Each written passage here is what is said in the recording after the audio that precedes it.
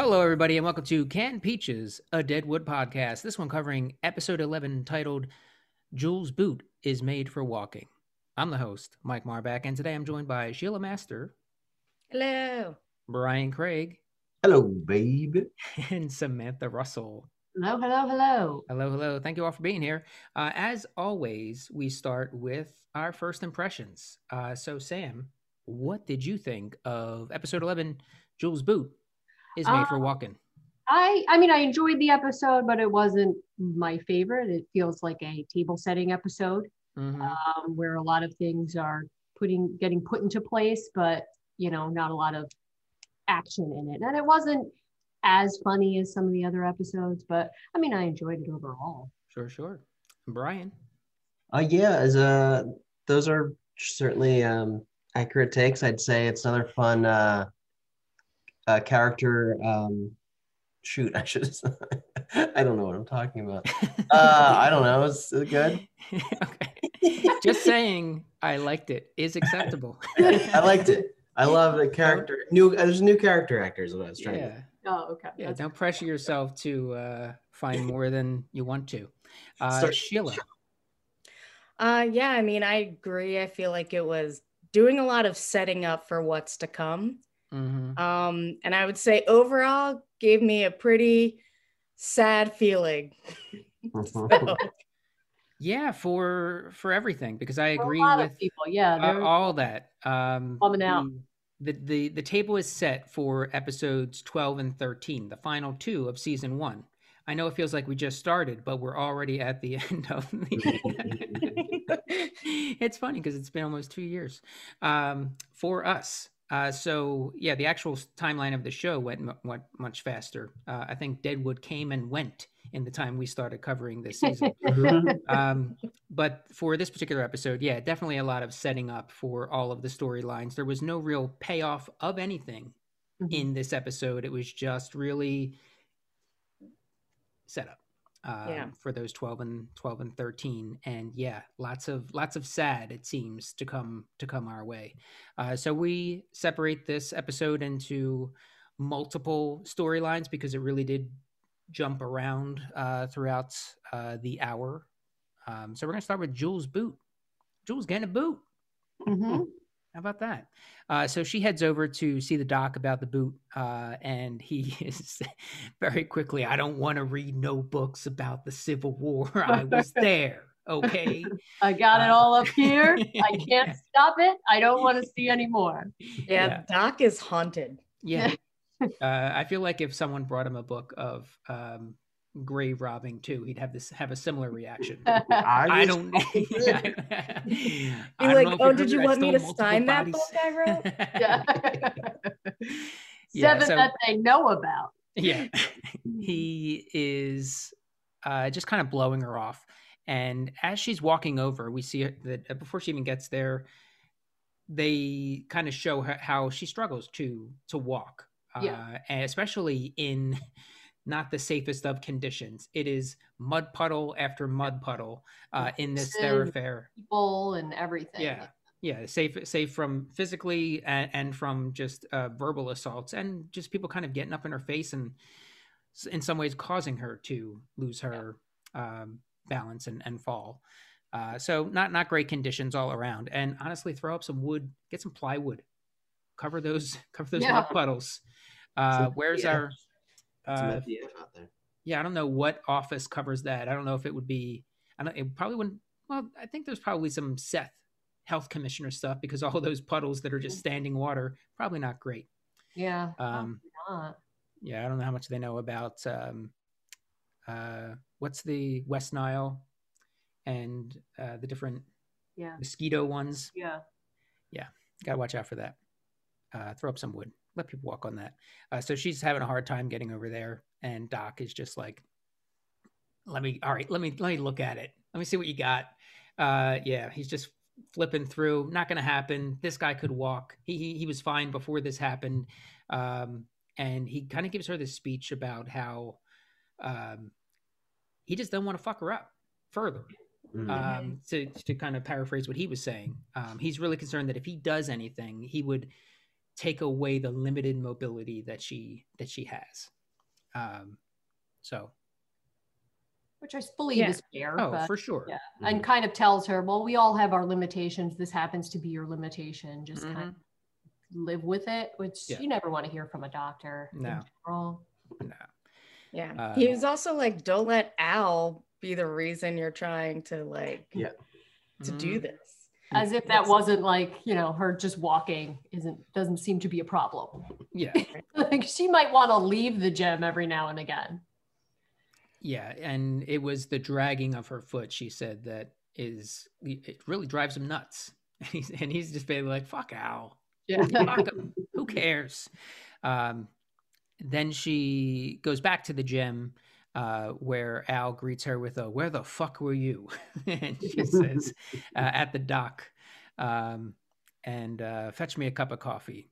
A little later, what was your purpose at docks? And she says, I'm knocked up. Yeah, that was great. Yeah. And he just kind of blows her off. Then the doc comes back to see her, apologizes for his attitude, and says, like I said, he's worried about making things worse. The Hippocratic Oath. Quote some Latin to her. Do no harm. And he shows her a sketch of a boot and I was unclear if he had drawn this or if he had found it in one of his books. Did you get any sense of that?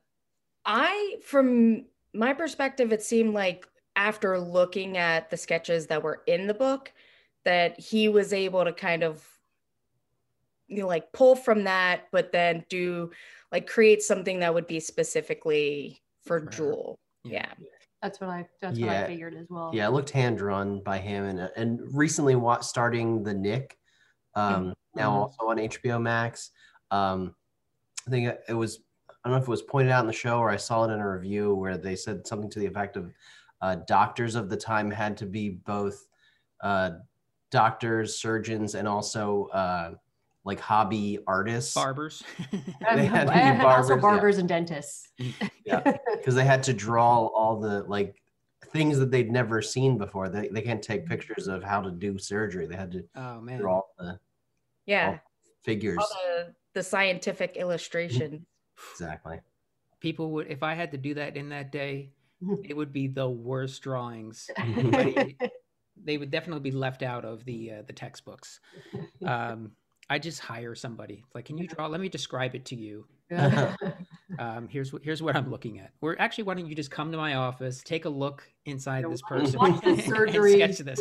Yeah. Maybe that's how Please Sketch Artist came about, because the cops of the day were like, you know what, I can't fucking draw this. I imagine going to different doctors trying to figure out which one you want to work on you. Like, let me see your portfolio. Oh no, this looks good. I'm going to this guy. He can draw way better. Yeah. Putting the artwork over the actual skill of surgery. I don't know. He's good with a pen. Is he good with a knife? All right.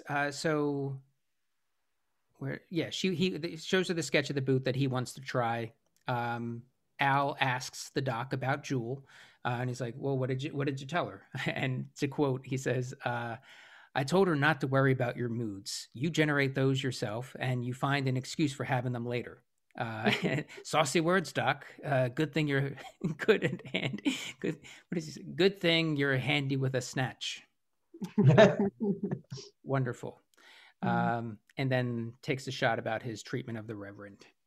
If your treatment of her is anything close to your handling of the Reverend, I'm sure she'll be hopping around in no time. So, yeah. Al is preoccupied with the Reverend throughout. Yeah, the entire episode, he cannot stop thinking about him. Yeah. Reverend is our next stop on this tour of Deadwood in this episode. But before we move on, any other thoughts about Jewel's boot, their reactions to each other? This is cutting edge technology. I'm looking forward to seeing it work.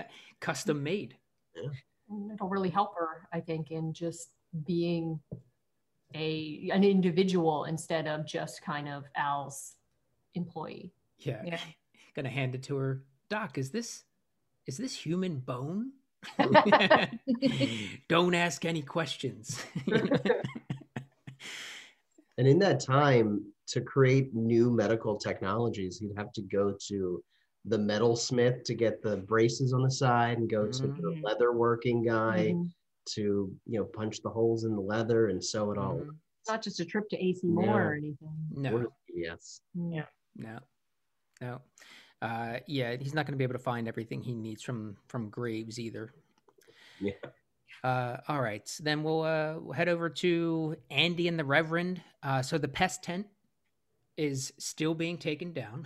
It is a multi-episode process. But yeah, it's still coming down. And Andy, you remember Andy? I apologize. Oh, my back. My back. Andy, who survived his bout with smallpox, and came back to patient camp. Zero at Denver. Yeah, he brought it. Yeah, didn't just survive, but he introduced it. He was the Columbus to Deadwood. Andy converses with the Reverend a little bit, can clearly see that Reverend is not right. And are you not well? While he's hanging onto the pole. Right, for dear life. Yeah. Are you not well? And he's like, well, sometimes I'm very well. Sometimes not so much. Aren't we all, buddy? Yeah, and Andy's sad that they're taking down the camp because it seems like he came back to help. He says that it was the one purpose that he had in life other than gambling. Yeah. He says that he visited some other camps and then backslid to his old problems. He went to one camp and found himself at the dice table. Then he went to another camp and found himself at the dice table. All right. There are other things besides that. Third place. I tripped, fell over, then found myself at the dice table. Yeah. And I came back here to open up a dice table. And he asked the Reverend to pray with him, which seemed like Christmas morning to the Reverend in that moment. He's like, oh, yeah, sure can. Boy, will I. But then he starts saying what I think was the St. Francis prayer. And then he kind of forgets it as he's saying. He's like, the rest I forget. And then just kind of ambles off. Yeah, he ambulates off. So. Well, Andy's looking for purpose in life, and it seems like the Reverend's not going to make it. So might be a position opening up. Yeah, there's a spot available. Yeah, could be. The Reverend will take him under his wing for a little while. Teach him the Christian ropes. We see the Reverend preaching to a bull at one point, kind of preaching to anything that he passes by. And the bull did not seem interested. Like the bull's like, I gotta get out of here. I don't know what to do. Nah, the bull was circumcised, not circumcised. Circumcised, and then you're not circumcised. Yeah, that a lot of that preaching was just talking about dicks. It was a little much. Yeah. Oh man. So he's struggling, and at one point Al is watching him from the balcony as he's wandering through the thoroughfare, struggling to get a following. Yeah. And Al kind of has a moment. He's kind of looking over, and I couldn't tell, but it looked as if he was a little teary-eyed. Yeah, he was definitely teary-eyed. Yeah, he was weepy. I mean, it's hard to tell in Deadwood. People are sweaty and dirty. And it smells bad, so your eyes are watering anyway. Yeah, you get all that cat piss. Lion. Office last episode was destroyed. So still airing it out. Yeah. So Al has a moment watching him struggle, and later on we see him kind of drunk monologuing to one of his girls about the Reverend as he's getting a blowjob, and he basically says he has to die. He's making a jerk of himself. Yeah, that's not fun. That's not fun to watch. Nobody likes a jerk. Yeah, got to send him back to the jerk store. They called. No returns. Yeah, he's kind of very clearly signaling what he wants to happen. Saying what he wants to happen here, possibly what he may do. And he gets into this orphanage story. What was the deal with the orphanage story? It seems that he had the connection to an orphanage, I believe in Chicago, where his mother dropped him off and just with a little bit of money and just like, I don't want this kid anymore. And then the woman who ran that seemed like she was a real piece of work. And then she opened up a young ladies orphanage, which is where he gets some of his women from. So it seems like he might have been abused as a child. Yeah. And I don't know if she did it under the guise of religion. I don't know if that's where it kind of I would assume so. Came from, that she was doing it, like, because it seemed like it was kind of attached to the preacher conversation. Yeah. And his her orphanage, she also had, you said, the brothel behind it, which is kind of like a pipeline orphanage brothel scenario. Into human trafficking in a way, a bit, I guess. Yeah. So, Mom went down to Georgia. He says some rather disgusting things about his mom. You don't have a quote for them? There are certain things that I will gladly get into because they make me laugh. Some of them are just too disgusting. At some point, if I eventually run for office, this entire podcast will come back to haunt me. So we'll pick and choose. But I do love that, not love, but his mom dropped him off at the orphanage with essentially our current minimum wage. Yeah. Just like at $7.25. And he was saying that was a low amount of money. Yeah. Then. So do with that information what you will. Yeah. Not a lot to live on. That's really what he's saying. In an orphanage back then. And didn't he also say something like that's what he paid for the woman that was working for him? Yeah. So it's a little coincidence. Yeah. Low number there. So stagecoach to catch. Slow down. Slow the fuck down. And then he's like conducting as he goes through this blowjob, because at the end he's like, now speed up, slow down, speed up. Okay, here we are. Crescendo and go spin it down. Yep. In the Hall of the Mountain King. And so Andy's looking for a purpose. Reverend is has his purpose, but he's struggling big time with everything. And Al seemingly has his purpose with the Reverend. Mm-hmm. Any other thoughts? I mean, I can see Al's point of view because the Reverend does not seem to have a great quality of life right now. No. It is hard to watch. Yeah. I mean, even I took a dignity and death class when I was in college. So I'm curious, like, even if you ask the Reverend, the doctor did ask him. The doc did. Yeah. Because the doc was sort of offering. Euthanasia option. Yeah. So the doc is not going to take the death with dignity option here because of religion and God's plan and all that stuff. All right. So the other thing I wanted to bring up here, small point, is the Reverend. How do they do that with the eye, you think? Is that just is that all it is? It's just the contact lens thrown on there? It covers like all of it, and then it's just like an eyeball down here. Yeah. Okay. See, pretty small point. Or you could just do it. It's just one of those might people that can control both eyes. Like I know there are some people. I just don't know how long you can hold that up. Yeah, that'd be tough. So we're going to the Yankton storyline. Al is talking about why he is wanted for murder in Chicago. He knifed a crooked cop for trying to get more, was the gist there, right? Mm-hmm. and he gets an update from Trixie as she watches over the balcony. Talks about Bullock going to the land with Hostetler.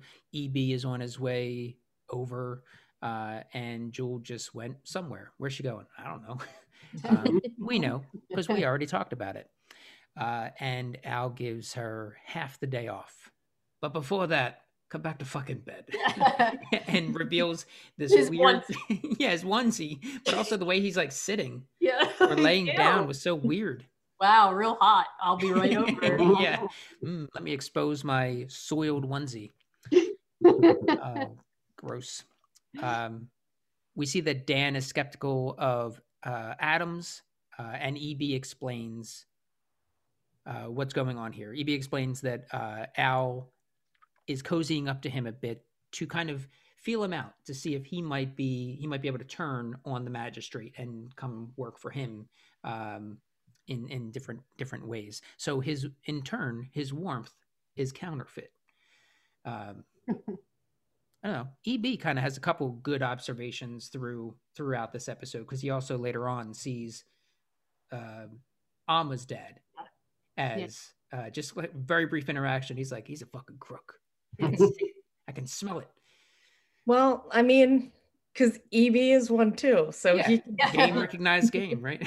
One to smell one. Yeah. Yep. Silas walks in, and Al says, "Shorn and groomed to a fucking fare thee well."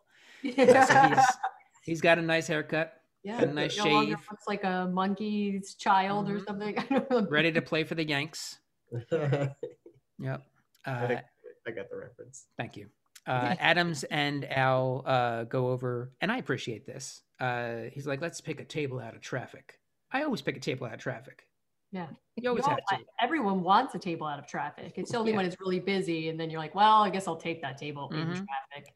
So they get that table out of traffic and have their chat as Johnny and EB look on. And what message? I like this too.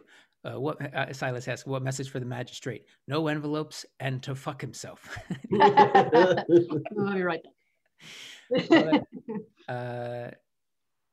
He lets Al know that it's like Yankton is on Team Al. Believe me, they want to be in the Al Swearingen business. But the magistrate is just looking to kind of screw him a little bit more for some of the money and because of previous offenses. So then they're like, well, maybe I don't know. Do you think maybe the magistrate needs to fucking die? And it's funny because it came out of, they both kind of pushed each other in each direction and kind of yes-anded in their way to killing the guy. Feeling it out. I don't know how you feel about murdering him. I mean, let's hypothetically, if he was dead, would these things go away? And if he were to do it here, oh, well, that might hurt our chances. That could be a real problem for us. Well, yes. And we could also do it in Yankton. It doesn't have to be here. It could be there. So they kind of cut a deal. $1,000 for the cocksucker proved dead and $1,000 for the warrant proved lifted. Silas kind of pushes back a little bit. He's like, I don't know. Seems like a lot of work. And Al's like, I will take care of you. I promise. You'll make hundreds, I think he even says hundreds of thousands of dollars shuffling yourself back and forth between here and Yankton. So seems like a pretty good deal. Yeah. You just got to kill a guy. Yeah, that's all. Yeah. Your boss of all people. It's like a smidge of murder. The American dream, killing your boss. Oh, there goes my run for office. Or certainly your raise. Or my raise, yeah. The American dream isn't dead. Bosses will be, though. Yikes. All right. So any other thoughts on this table being set? No, I do think that Al does enjoy, really like Silas. I think the two of them seem like they're really getting along, and like he seems to really respect his opinion, and I feel like they're kind of on the same level. So I do think that Dan and Johnny are reasonably kind of jealous, because I feel like there's a relationship brewing between the two of them that is more than what they can offer Al. Dan is not, he's a good soundboard and can kind of give some street level advice, but Silas is book smart, and in the ways of the government and things like that. So Al has use for all of them, but Johnny and EB definitely reason to feel threatened by his presence. We'll see how that goes. Well, he's got that new haircut. He's got the new haircut. Yeah. And they kept, what was it they kept saying? Every time Al said something, it was just a little bit of affection, or as affectionate like that. Something they kept saying. I don't remember exactly what it was, but it kept coming back. Not enough for me to remember, I guess. All right, breezing through. Let's head to Trixie and Saul. So she shows up at the hardware store and asks if he wants to go. You want to go in the back? You want to get a free fuck? Yeah, why do you have to say it like that? Yeah, come on. You know I want it, but why do you have to say it like that? Romance out of it. Short answer, yes, but come on. Jeez. So he goes and locks the door, still in full view. Yeah, still in full view of everything. Doesn't lock the door, closes the door. Oh, it was just a close. He didn't lock it. Locked it. I think he locked it. He locked it. Yeah. Mm. I thought he just closed it. And I was like, that's really taking a chance. Yeah, I think he locked the door, but he didn't put a sock on the doorknob. Yeah, that's it. Oh, gotcha. Bullock's like, why is this door locked? Well, I'll use my key. Let me just fashion some curtains out of our wares. Yeah.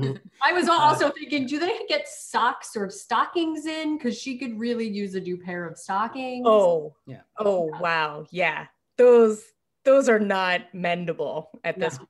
No, it's gone. They're gone. Yeah, they've been darned to heck. Yeah. Probably find some pants along the road. As we just know, people are plenty of pants. I shit to myself. So he locks the door. They go in the back, and of course, Seth walks in. The one person with the key comes on in, and is like, "I just came to get something. I gotta go." This thing right here. This is fine. That's the thing I came. The thing that holds two woods together. Yeah. I need that. I need that thing. Essentially came in. I really need this paperweight. My paper is just blowing all over. So then they kind of pick back up, which I appreciate. Because normally it's like, oh, the moment passed, kind of things in movies and TV shows now. Then they're like, okay, cool. Let's go. Trixie doesn't get an afternoon off very often. That's true. You gotta take advantage. She's spending it well. She's Right very Still doing what she would have been doing anyway, but enjoying it more. Yeah, it's on her own time. All right, so Seth walks in, then walks out quickly. They did the old Pretty Woman where kiss me anywhere but the lips. Yep. If you have to kiss me anywhere but the lips. And he's like, I'm going in. I'm going wherever I want. Al asks Trixie about the kid. We all need some relaxation. Now get the fuck away from me. That's after Al already knows where she was. Oh, right. But Seth goes in. While he's carrying around his thing he picked up. Yeah. He has to carry it to the bar and then upstairs, and then he just kind of in an angrily state. I'm only here because my partner's fucking that whore or something like that. Mm-hmm. Spills the beans on that because I think at one point when Al is looking out the balcony, he sees her go off too. So all those pieces are very quickly coming together. And in previous episodes, he's seen them together, so it's not a huge stretch. Making eyes. He gets it. He sends Johnny to fetch Saul, and he comes in, and Al is he's charging him. He's charging him for what was supposed to be a free fuck. And make sure that Trixie's there to see him get charged. Yeah. Like, because I will say when Al was on the balcony and watching the Reverend earlier and definitely getting misty-eyed, that was like right after he found out about Trixie and Saul. And I think part of that emotion was him being like hurt and mad that Trixie has an interest outside of him and outside of the saloon. Yeah. Yeah. So he wanted to piss all over that. Yeah, $5 front, $7 back. Calls Trixie over. You pay or she pays. And I don't think he's going to be taking her money so much as he's like boot to her neck again or something like that is how she's going to have to pay. Yeah, not good at all. So he gives her $5. Yeah. And heads out the door. And now also says something like, no more house calls. If you're going to do it, you do it here.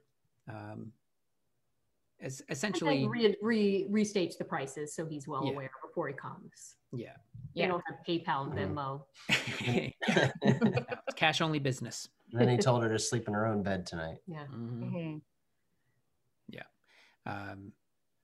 Seth does fess up to spilling the beans to Saul because they're having their conversation about something else, and he starts giving his side of what's going on in his life. And Swearingen found out about me messing around with her, and it might have been me. I might have said something about it. There's a possibility that made him believe that there's a you possibility were fucking his whore. Do you believe in the multiverse, Saul?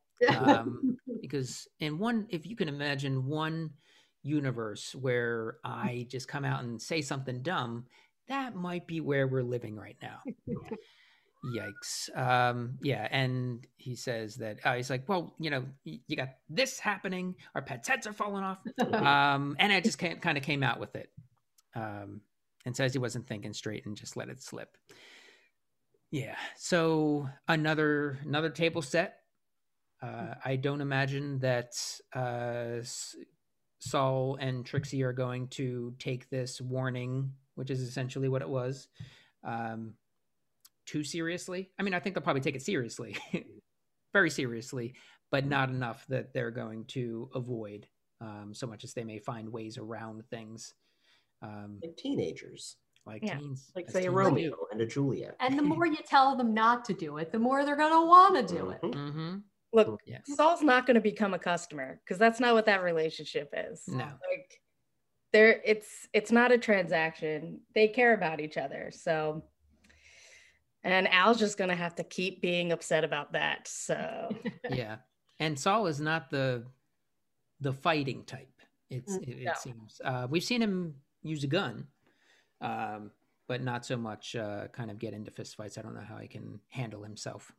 But he's also the type to not just like bow down to somebody either. Right. Mm-hmm. Yeah. Kind of like a logical kind of lawyery type person, like arguing what is right and what is like he's very level-headed. Yeah. And logical. Mm-hmm. It's got good core principles, sense of values. Core too, probably. Yeah, he might have a good core. I'm guessing. Yeah, a strong core. Flanking. Any other thoughts on this one before we move on? No, just excited. Yeah. Mm-hmm. And we chug along to the general sheriff storyline. So the gist here is Utter is doing his job as fire marshal, heads over to the number 10 saloon and cites Tom Nuttall, the owner proprietor of the number 10 saloon, that his stovepipe is attached to the wall in violation of the code. What code? Right? You know, has he drawn things up? Has he gotten things? He gone on the internet to see? I mean, yeah, he might be getting other codes from There might other be some towns. general standard codes. Yeah, just general ideas of not burning down the entire town. You know, turning all Which this I believe is what actually happened to Deadwood. Yeah. So he has a right to be concerned. Yeah. Everything's made of wood. There's lots of fires. Mm-hmm. You gotta do the best you can, man. Yeah. That's a hard job. Yeah. Marshall. Could very well be common sense. Don't have your stove attached to your wooden building. Yeah. So he says he has to kind of do that, and he says Tom replies, it's shit like this that run me out of Wilkes-Barre. Yeah. Is this the Wilkes-Barre of Pennsylvania fame? I don't know, maybe. That's the only one I know. That's the only one I know. That's what I assumed. Yeah, not too far from the Philadelphia area. Known for its rules. So yeah, famous for its codes. And Khan is there and asks Tom why there's no sheriff. Why is there no sheriff? You know, because if we had a sheriff, someone who was kind of friendly and on the inside and basically just corrupt as fuck is what he's getting at, things could be a little bit different. And Tom lets him know, because why is there no sheriff? Because Al doesn't want one. That's why there's no sheriff. But if it was someone he could trust, then maybe he'd feel a little bit differently. And you could put a word in, because the thing is, Swearingen hates my fucking guts. He hates me. So Tom Nuttall heads over and basically does that. He puts in a good word about Con Stapleton being installed as sheriff. Because it's inevitable that he be installed. The fucking inevitability of it. Yeah, says it multiple times. He says inevitable more times, I think, than Seth in this episode mentions his wife and kid coming to town. Just kind of kept throwing that out there. Hey, Seth, my wife and kid are coming to town. What's up? Okay. Yeah, all right. I just need an axe. Yeah, so it's inevitable. Who's to say it's fucking inevitable?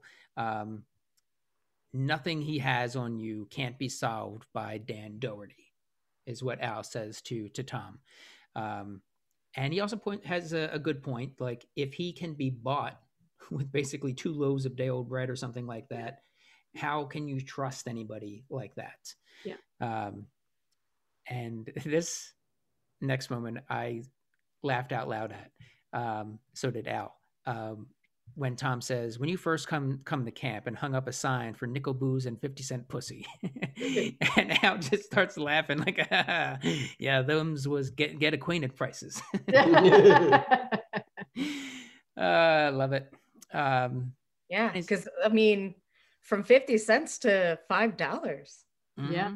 Dang. I think booze is 50 cents now. Oh, I feel like I've seen the sign too. Okay. So like, yeah, it's gone up quite a lot. Both. Yeah, The inflation booze and the pussy have gone significantly up. Yeah, they got to pay for all those bribes. He's got to buy himself out of a murder charge. General cost of living. Yeah. Yeah. Have increased. Yep, they have services in camp now, so the prices have to go up. And Al eventually approves Khan as sheriff, and no fucking paperwork. And Tom's like, I don't even know if he can write.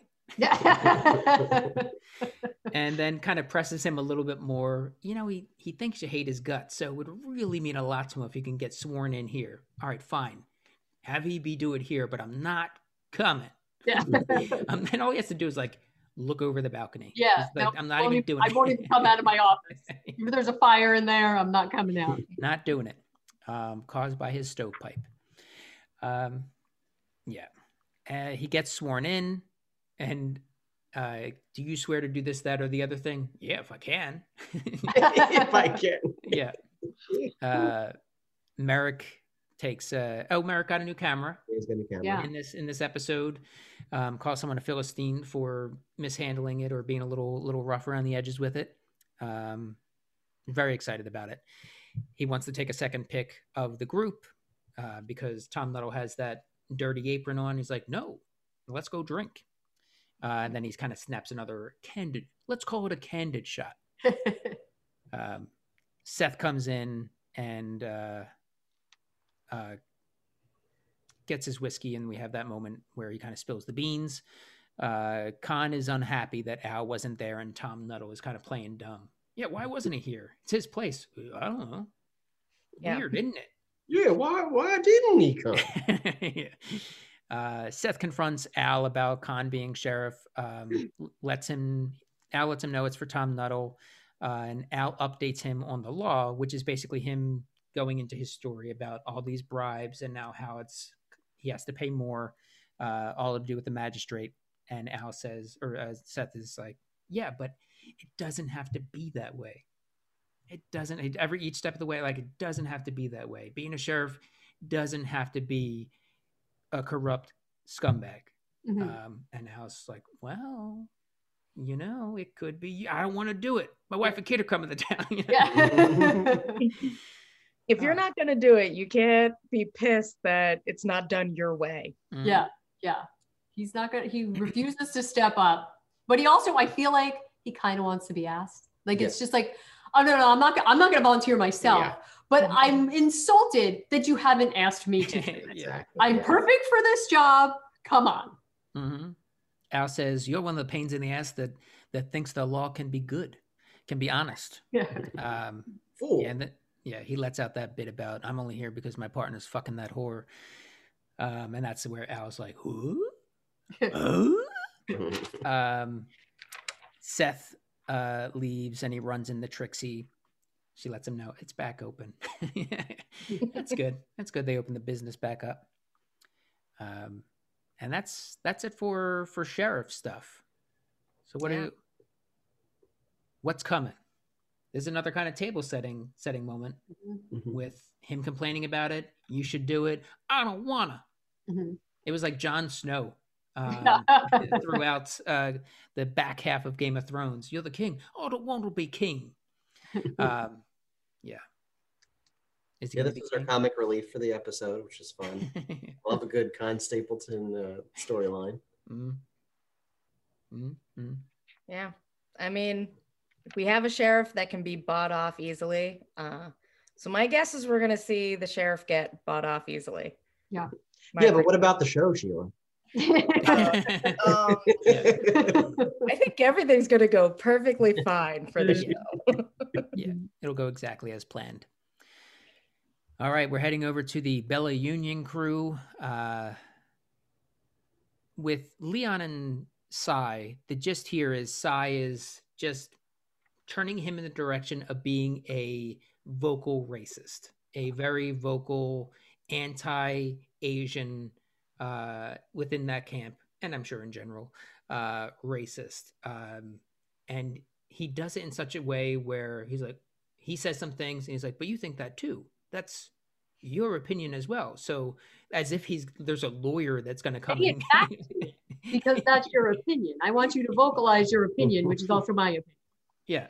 So I guess if someone were to ask him, was this your idea or did Sai put you up to this? Oh, no, it was my opinion. It was my idea. And it is his opinion. I mean, for sure. I heard it last episode. Yeah. He's not racist. Yeah. Yeah. He just wouldn't be screaming at quite that level. Yeah, this is sort of the Trump sort of effect where he's like, yeah, but so am I. So you should be even more vocal about this. And now he's just posting on his Facebook. Yeah. Yeah, right. Terrible things. Yeah, sharing memes that the DOJ has since busted up. But I also think I found it a little interesting because it seemed like Sai was also now very suspicious of Leon. The fact that Al let him go now makes him suspicious of Leon and like, well, what are you doing with him? And I feel like that was also part of Al's plan to kill his own guy, because now he can go, well, you can't be mad at me. I killed my own guy. But now it leaves Sai leaving like in the back of his head going, can I trust this guy? Yeah. Because can you trust Leon? No, but just in general, no. But even more so, no trusting now. Yeah, they had that discussion that basically announced to a previously on Deadwood, where he says, "Well, I stole me and Jimmy Irons. We stole the dope from Wu. We killed his carrier. Then we kind of enjoyed ourselves for a little while. Then we ran out. Then one of Swearengen's toughs took us into the bathhouse. He drowned Jimmy Irons and let me go." And Cy says something like, "Was he holding the straws?" "Yeah, Mr. Swearingen was holding the straws." "Is he now holding the strings on you?" Yeah. No. To be fair, I deserved it, because he also talks about his eye, asks about his vision. Yeah. He got the shit kicked out of him, but he lived to talk about it and be racist vocally. Yikes. All right. So that's basically what it seems like is going to happen here, is that there's going to be a mob assembled to maybe head up to Chinatown, with Deadwood's Chinatown, Wu's area, and start wrecking shit. Because there's also the conversation with Joni and Cy, where he's talking about locations and says, "You ain't heard this from me, but there might be some property opening up over in Cochran's Alley or something like that, which is owned by the Chinese." Yeah. And so there's that there. Yeah. Little bits with Eddie too. Yep, Eddie's back.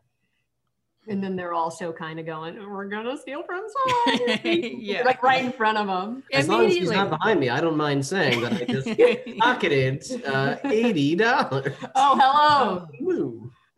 Hello, Cy. Immediately, like, this is not going to go well, Eddie. Immediately, you are busted. Because, and he also does like the hand signal, like, Yep. For your new business venture. Yeah. Well, and also, like, come on, don't both return on the same night. Yeah, that's well, we just adjourned our meeting of deceiving you, so we'll both just show up now. And just go right towards each other and start talking and making gestures. Great idea, guys. Eddie and Cy have a quick conversation. Eddie says, "If you'll have me back, but also you got to apologize because you crossed the line talking about, that boy and his preferences and things like that." And Cy says, "Withdrawn." Okay. The same way that a sleazy lawyer would say that. Yeah. It's already out there. Exactly. Take it back. Yeah. Withdrawn. The jury, every member of the jury has already written down the quote, and the reaction of the witness, but I withdraw. Yeah. Go ahead and strike it from the record. So Joni and Eddie had that quick chat about the location and the backer. There's also a very quick conversation with Joni and Utter earlier in the episode, where they kind of just have their little catch-up brunch. And he bites the inside of his lip. Yeah, and throw off my chewing angle. What? Yeah. They're just catching up a little bit. And Utter says something like, "I thought the location was the issue. Didn't realize that the backer was an issue, because before that it was. But now she has Eddie, very capable, very sneaky. Eddie is on the case." I don't know. I don't like the looks of it. Yeah. Any other thoughts about the Bella Union crew? Again, another table setting thing. Yep. Yeah. I mean, I'm sure that Joni and Eddie's plan will go off perfectly and everything will turn out great. And even if Cy finds out about it, he'll be like, "You know what, you crazy kids, we're old friends. I love you guys too much. Just take my money." Yeah. At this point, people shouldn't be surprised that if Eddie were to turn around and poker chips start falling out of his pockets in front of Sai. Yeah. And he's just running around or chasing one around the floor. Of the room. Lands in front of Sai's feet and it slowly tilts up the camera. Oh, I'm really in it now. Eagle. Yeah, and you see a poker chip kind of going slowly down his throat. Oh, geez. All right, so then we're at our final storyline, which involves the crooked Father Garrett, and not father in the cloth sense so much as blood sense, and that's Alma's dad has come to town. Mm-hmm. We learned in a previous episode that it didn't seem like her family or his family were going to be too helpful with this claim, right? Mm-hmm. Or were they just talking about his family? Kind of wanted her to come back to, I think, because that's where she was kind of saying like she was going to leave to Trixie and that whole conversation that she might leave and go back, but be with her family and they'll take care of her and Sophia. Yeah. Mm-hmm. But Dad's here. I'm sure this is all going to go fine. Ellsworth is just like the doctor, kind of talking about his limits of knowledge and what he can do. Ellsworth, pretty honest, says he's reached his limit with this claim. You're going to have to sink some shafts in here and start really getting things to really get things going. And they have a nice moment. Yeah. Alma and Mr. Ellsworth, where he's just like, I'm just going to say this once. I know I'm too damn old for you. Yeah. Which was creepy and so nice. Yeah, if I had a nickel for every guy who works at the post office who has said that to me. Okay, thanks. You ship that out. Yeah. She has that kind of reach across the table. Yeah. They have what seems to be a nice little connection. And he's good with, like, Sophia seems to really like him. Mm-hmm. Mm-hmm. Yep. They have that thing they've been doing, which is sticking their tongue out at each other throughout the episodes. And Dad shows up, and Ellsworth excuses himself. And that's that. Dad directly on the mouth, like a normal father, just coming in with a long, lingering kiss on the mouth, like you do.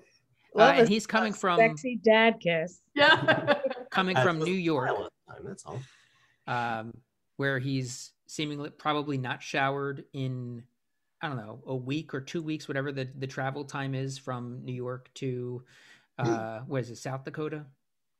Yes. Is that where they're at? Yeah. The Dakota. Yes. Yeah. The Dakota region. Dakota territories. Yeah. Dad kind of jokes about her circumstances in a previously on sort of way, recapping what she has done. He even says he's kind of sketchy about his own, my ideas about what I'm going to do are a little sketchy. Yeah, you're telling us. He's like, I hope I'm here to help. Are you, though? Now, where's that gold? Yeah. Starts twirling his mustache. Yeah. Richardson brings the room key, so we get a little Richardson and a little bit more later on, too. Oh, yeah. Get formal Richardson later on. And he asks to see the gold. Says there's some claim that she was involved in Brahm's murder. It's another, like, you ain't heard this from me, but his family, they think you killed him. They're making a whole documentary on it. People are loving it. Yeah, it's releasing on Netflix and theaters on the same day. Yeah. That's how big it is. She updates him on the Bullock involvement and almost walks off with the goods. Yeah. So he is just kind of come to town and starting to meet everybody that has any involvement with. And seeing, I guess, how easily he can do whatever it is that he wants to do, and who's kind of overseeing her interests, and if they're going to be a problem for him. At least that's the sense. Yeah, and I feel like he's also kind of like trying to imply that she shouldn't be hanging around these men, kind of a situation. And I don't think he realizes what a strong woman she is. I think he's just thinking, well, if I just kind of put some fear into her, that people are going to think she's a slut or something, but for hanging out with all of these men, then she'll just go with her father because that's what you do. Mm-hmm. Dad comes to the hardware store and invites Seth to dinner. Seth obliges, and they get what is seemingly a private dining area within this hotel, the banquet hall, so to speak. It's and one of the only games in town. Mm-hmm. That's where everybody eats. What a great sign that was. Yeah. Rent it out, eat elsewhere. Yeah, elsewhere. Yeah. And Richardson dialed up for the occasion. Oh, yeah. Top hat, glove. Yeah. Really living his best life right there. Yeah. I wonder how EB, well, actually, this is, EB, I guess, wouldn't see this as below him to be serving them because he's also a nosy scumbag who wants to be around and see and watch and hear of what's going on. So that's probably the only reason he's kind of helping. And they're the rich people in town. So like, it feels like he seems like one to want to wine and dine, you know, a fancy he's a city man, you know, like. He's like a dignitary. Yeah. Yeah. He does have that one line earlier talking about Silas after it's clear that Al and Silas Adams come to an agreement and that he's going to be around. He's going to be a bigger part of things. I was like, oh, geez, I put him in a room above the privy. Yeah. Not ideal. Neither is the table next to the privy. Got to get that out of traffic. Yeah, so they have that private dining room. EB comes over, and I like this little aside that Alma has as EB walks away to her dad. He had something to do with it, talking about Brahms' murder. And he's questioning Seth about the claim and Alma moving or not moving. And Seth is doing a pretty good job here. Like, it's her business. Yeah. I'm here to help her, and keeps kind of bringing her back into the conversation. My wife and kids are coming. Yeah. Yeah, my girlfriend, she lives in Canada, but I totally have a girlfriend. Yeah. And we have that moment where EB and Richardson are kind of peeking in from the other room, and EB sees right through everything. He's a crook. Oh, and what a crook to be stealing from his own flesh and blood. Richardson, can I see? Nah, get out of here. Sure you can. Once you grow some hair on your full head of hair. Yeah. May I look, Mr. Farnham? Poor Richardson. Oh, yeah. To scam your own flesh and blood. He talks, excuse me. He talks to Sophia about eating and then going to the kitchen to, this is Alma. She talks to Sophia about, like, this is normally what would happen after dinner is we would go to the kitchen for chores and we would talk about this and that and the other thing, and mostly how about the men control everything we say, you know, what we are going to be doing. All the decisions that they're going to make while they're walking and talking. Yeah. Seth and Dad go on an ambulators tour. They're walking around the camp talking to each other. That implies that she and Seth are into each other, right? Says that there's something there. I see what's going on. He's like, even if you do have a wife and kid coming, I'm not an idiot. Yeah. Have I told you? No, I've heard it multiple times throughout this episode. You won't stop mentioning it, and I don't care. Please. Yeah. You can have both. Yeah, and then there's a weird goodbye between the two. Yeah.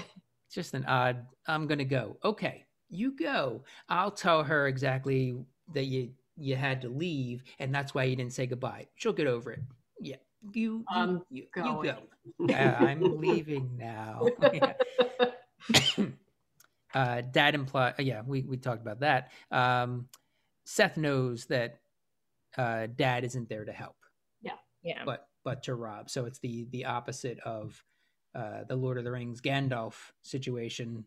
I'm not trying to help you. I'm trying to rob you. It's this guy's got scumbag written all over him, which is a shame because he's such a good dad on Boy Meets World. Yeah. Mm-hmm. And he's got such a great last name, Russell. I mean, you know, we're usually not scumbag. Yeah. Yeah. Oh, of the scumbag Russells. Yeah, we don't talk about them. It's like the Romulans and the Vulcans. Just dropping some fantasy, sci-fi stuff right here. I apologize. So yeah, what do you think is going to happen? What, without getting into spoiler territory, what do you think they're setting up to happen here? I think there's going to have to be a talk. The dad's going to have to learn that, she's a grown ass woman and she can run a gold mine all herself. Mm-hmm. Yeah. Whatever it is. Gold claim. Yeah, I don't think it's going to be a Joni situation where she's going to let the thief just take everything and get away scot-free, which of course did not happen with Laura. But if she had her way, it seemed like that's what she would have done. I don't think that's the case here with Paul. Yeah, he's going to realize that he underestimated her. Mm-hmm. Like, he's got something coming his way. Yeah. The other thing that I wonder is how under the influence she may have been around him at times. Yeah. And her previously, you're right. Having all her faculties. Yeah, when she was on her opium. Yeah, so this may not be used to independent Garrett. Sorry. Good. I also feel like she was probably under the influence because of him. So I think he has like a very rude awakening. Yeah. Mm-hmm.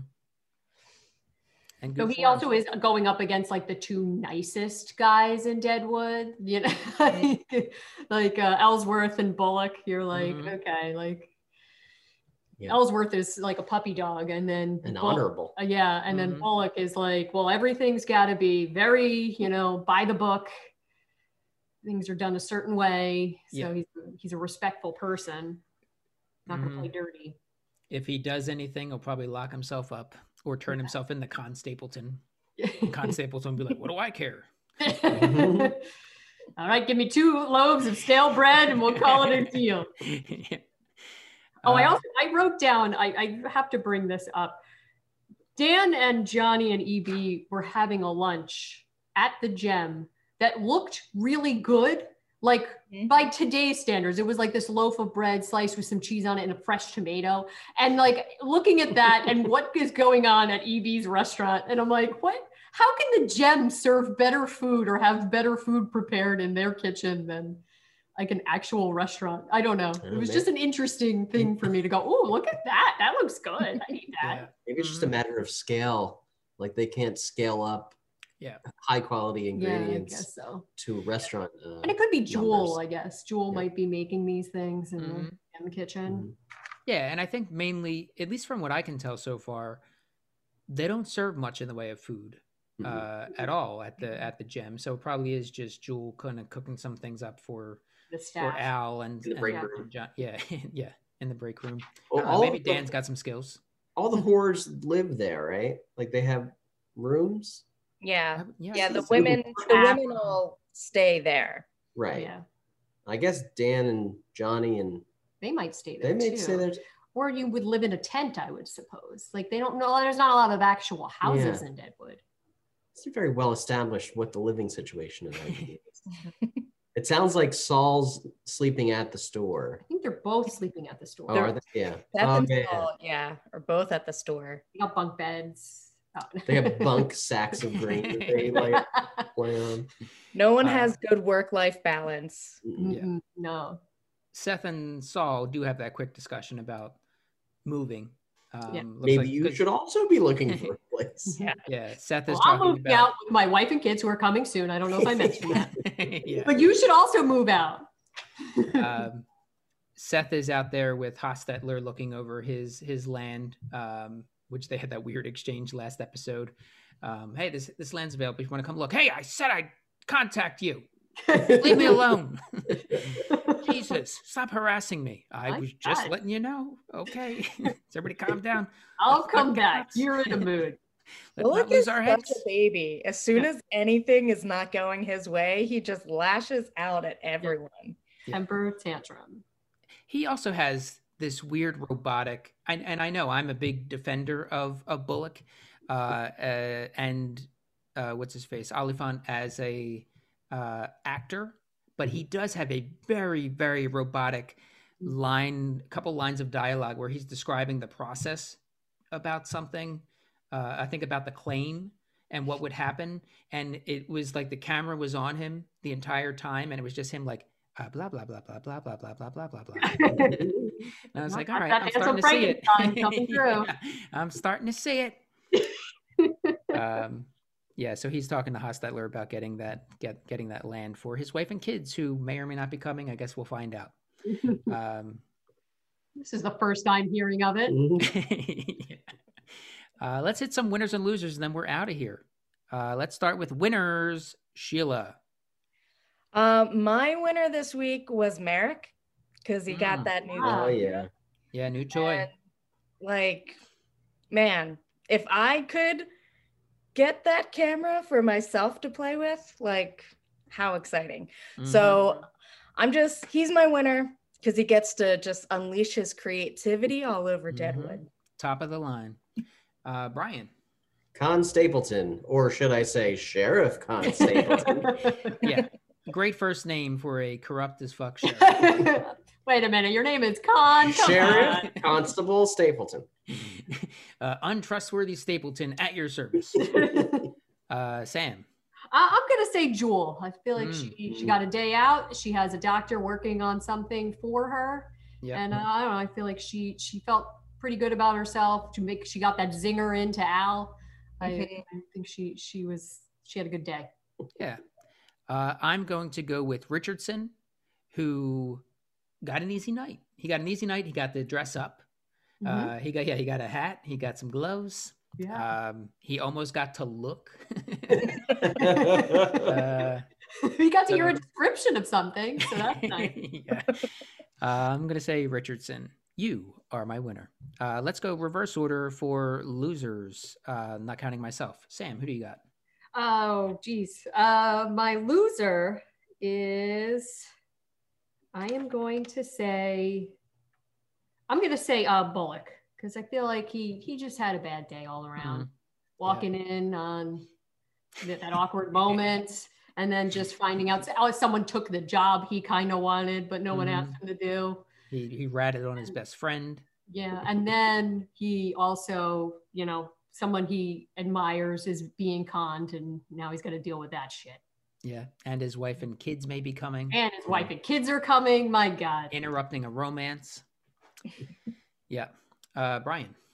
I'm going to go with the Reverend Smith. Not having a great week. Was he so close to having a good turn after he's preaching to his flock of bull dicks. What's his name? Andy came and asked him to pray with him, and that's all he ever wanted, and he just lost it. I'm blank. I got nothing. I don't know what the words are anymore. Amble. Yeah, he ambles off. Sheila. I have to say the girl that had to give Al a blowjob because he was too mad at Trixie to let her in his bed, because she just had to listen to him go off the rails on his sob story. She said the single word "yeah" and got yelled at. Yeah, it was to answer a question. Yeah, he asked her a question. Do you understand? Yeah. Would you shut the fuck up? And then he's sitting there telling her how to do her job. Right? Come on, man. Explaining. No one likes micromanaging. No. I'm shocked that he didn't have his hand on her head the entire time. That would have been the only thing to make it worse. Yeah. So she's my loser. Yeah. My loser is Andy Crane. Andy is my loser because this camp, he came back, he got his life together, and now he's really grasping at straws, trying to find out what that purpose is, and really seems like he does not want to go back to Dice or go back to those things that led him down that wrong path. With that pest tent coming down, he's lost his purpose.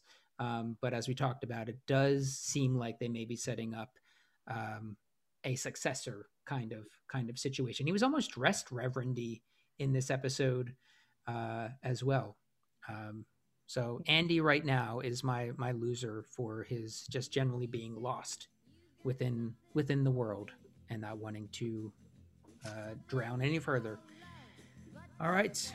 That is episode 11 of 13. Jules' Boot is made for walking. Thank you, Sheila. Thank you, Brian. Thank you, Sam. Thank you all for listening. We'll be back soon. Bye-bye. Sit that shit. These boots are made for walking, and that's just what they'll do. One of these days, these boots are gonna walk all over you.